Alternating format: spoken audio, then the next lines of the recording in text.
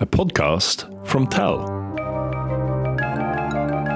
For the full experience, download the app on the App Store or Google Play. So yet another story is ready for the platform. You're churning these out, Klaus. Yes. It's happening. I can't stop. He really can't stop. The next one is the Town Musicians of Bremen. Yes. Oh, that's the old name for it. I believe you have another take on the name. Yeah, so with this one, I just wanted to have a bit of fun with it, and part of that was changing the name. So I've called it the Totem Orchestra of Bremen. Totem Orchestra of Bremen, yep. And I'm sure we'll get to why that is, and hence the change. Yeah. Hence the change, why we've changed it. Yeah. Well, the Totem Orchestra of Bremen, or formerly known as the Town Musicians of Bremen, is again one of these stories published in the early 1800s, or first published then. So that's the records that we have of where they've started. So if you research this, that's sort of, it states that as the origin, which strictly isn't correct, because it's a folktale, a German folktale that's been told over and over and over, changed and changed and changed and changed. So the original, there is no original.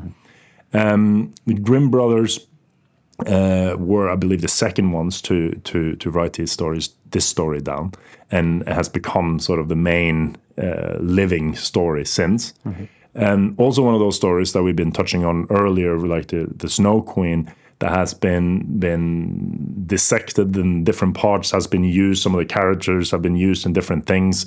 I believe one of the dogs were used in a Japanese computer game back in the day. There's been multiple feature films around this. Yeah. And music compositions, endless. Yeah. So again, one of those stories. And one of the most recent and most memorable for anyone who has children between sort of age 4 and 8 is Room on the Broom.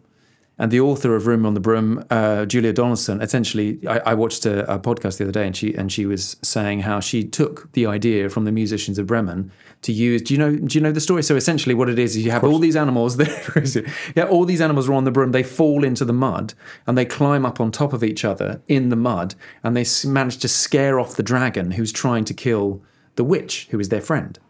And so essentially, she's taken the idea, which happens in the musicians of Bremen, where they stand up on top of each other. Don't give it all away. I'm not going to give it all away. Oh, there's so much more.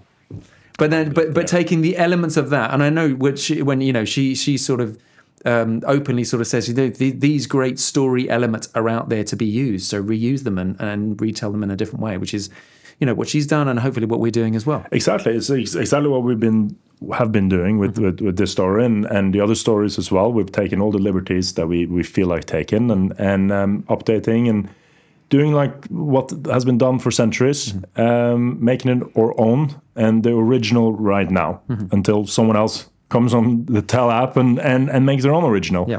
So what did you do? Take us through the process. Well, the thing is, I didn't really want to. There was nothing within the structure. It's such a perfect structure for a story. So I focused. What makes it so perfect? I think it's just economical. It's not. There's some other stories out there which kind of feel like maybe there's elements where you could remove and it wouldn't affect the story so much. And we've talked about that in some other stories. But with this one, I felt like if you kept it's so economical. It's quite a short story. If we took any element out, it was lean. It's a lovely lean story, and it just sort of tells itself really. So I felt there wasn't anything I could change. So I wanted to change or add the idea of humour and the dialogue, especially because the dialogue when you're telling a story. Has it always been a funny story? I mean, I don't think so. I don't think it's necessarily. I mean, it's not sort of slapstick humour, but what I wanted to do is add the humour through the voices of the characters. So, for example, the rooster is a sort of into jazz. Because they all decide they want to become musicians, which is a little bit absurd. The donkey just goes, I'm a bit bored, and then walks to Bremen to buy a drum kit. Just little things like that, which aren't necessarily in the original. So and there's a line where the cat goes, "Oh, that sounds good. Do you need an accordion player?" And in the story, I'm like, well, no one ever needs an accordion player, but they went along with it, because it was a nice idea. So I think the idea something if you are a musician, actually. If you're a musician, yeah, exactly, yeah. There are many anti-accordion jokes. I think the definition of a gentleman, isn't it? It's like someone who has an accordion but doesn't play it. sounds. I love the accordion, fair enough. personally. But anyway, so things like that, and adding just sort of a lightness of touch and humour and the character stuff, which again, if you're reading this story, which the tell stories are designed to be read out loud, then I would just wanted to inject as much character and differentiate between the different characters, just so that they're fun to tell and they're fun to listen to. But apart from that note as well, we've done podcasts in the past where we are going through how to become a good storyteller, and maybe checking that out would be interesting in terms of relation to telling our stories and how they're meant to be told out loud. Yeah, absolutely. I think there are some really simple little tricks or techniques that you can apply to your storytelling, which is suddenly going to take it up. Which was, sorry? Anything specific to this story that people should keep in mind when telling it? Well, because we're focusing on the characters here, because you've got the character of the donkey, the dog, the cat, and the rooster, and there are the robbers as well, but they're sort of minor characters. Any of those characters, if you're thinking of telling that out loud, if you're working through it, a nice thing obviously is to change your voice, and a great thing is just to think about people that you know. So these could be famous people. They could be people within your family. They could be people that your children know. You do impressions of people. And we all have the capacity to do that. So if you're going to do a character, don't worry about making it a perfect, acting piece. You just think about someone that you know, because you'll be used to their speech patterns, the way they have tone of voice, all that kind of thing. So character-wise, pick someone that you know and just do an impression of them, which is a great way to do it. Give us a taste of your impression of the rooster. I believe you have a good one. Well, he's just that's more the jazz player. He's a jazz rooster. So they're walking along, and I don't want to give too much away, and I. I'm putting you on the spot here. You now. are. Come on, but deliver. The thing is, I haven't. So in my narration of this story, which again you can find online, is that I didn't want to do too many voices. I just wanted to let the dialogue speak for themselves. Seems like Klaus is lost for words here for the first time ever. Let's see where it starts. The fact that they say, "What should we do?" and they say, "What we haven't got any instruments. How are we going to play?" And he says, "Just be free, man. Just let it happen." So he's that kind of like, yeah, just chill out. Let's be freeform. And he's really into jazz. And there's one point where he kind of goes, well, I'm just that's my jam. I just love letting things happen. And they don't know what he's talking about, but he's really cool. So they let him join the band. Who you built that character on? That's built on you. On me? Oh, fair enough.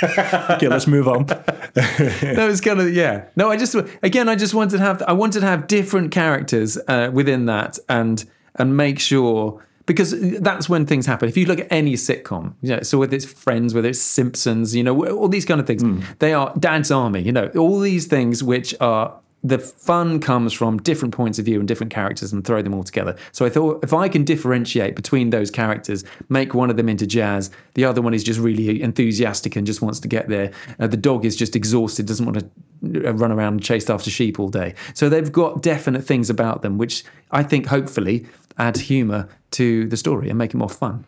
And not knowing the story before, we've talked about before as a story effect to make the characters animals. And I asked you earlier, have these characters always been animals, or was that something that was added at some point? Do we think that this was a more serious story before, and then the animals sort of got incorporated into it during time, or?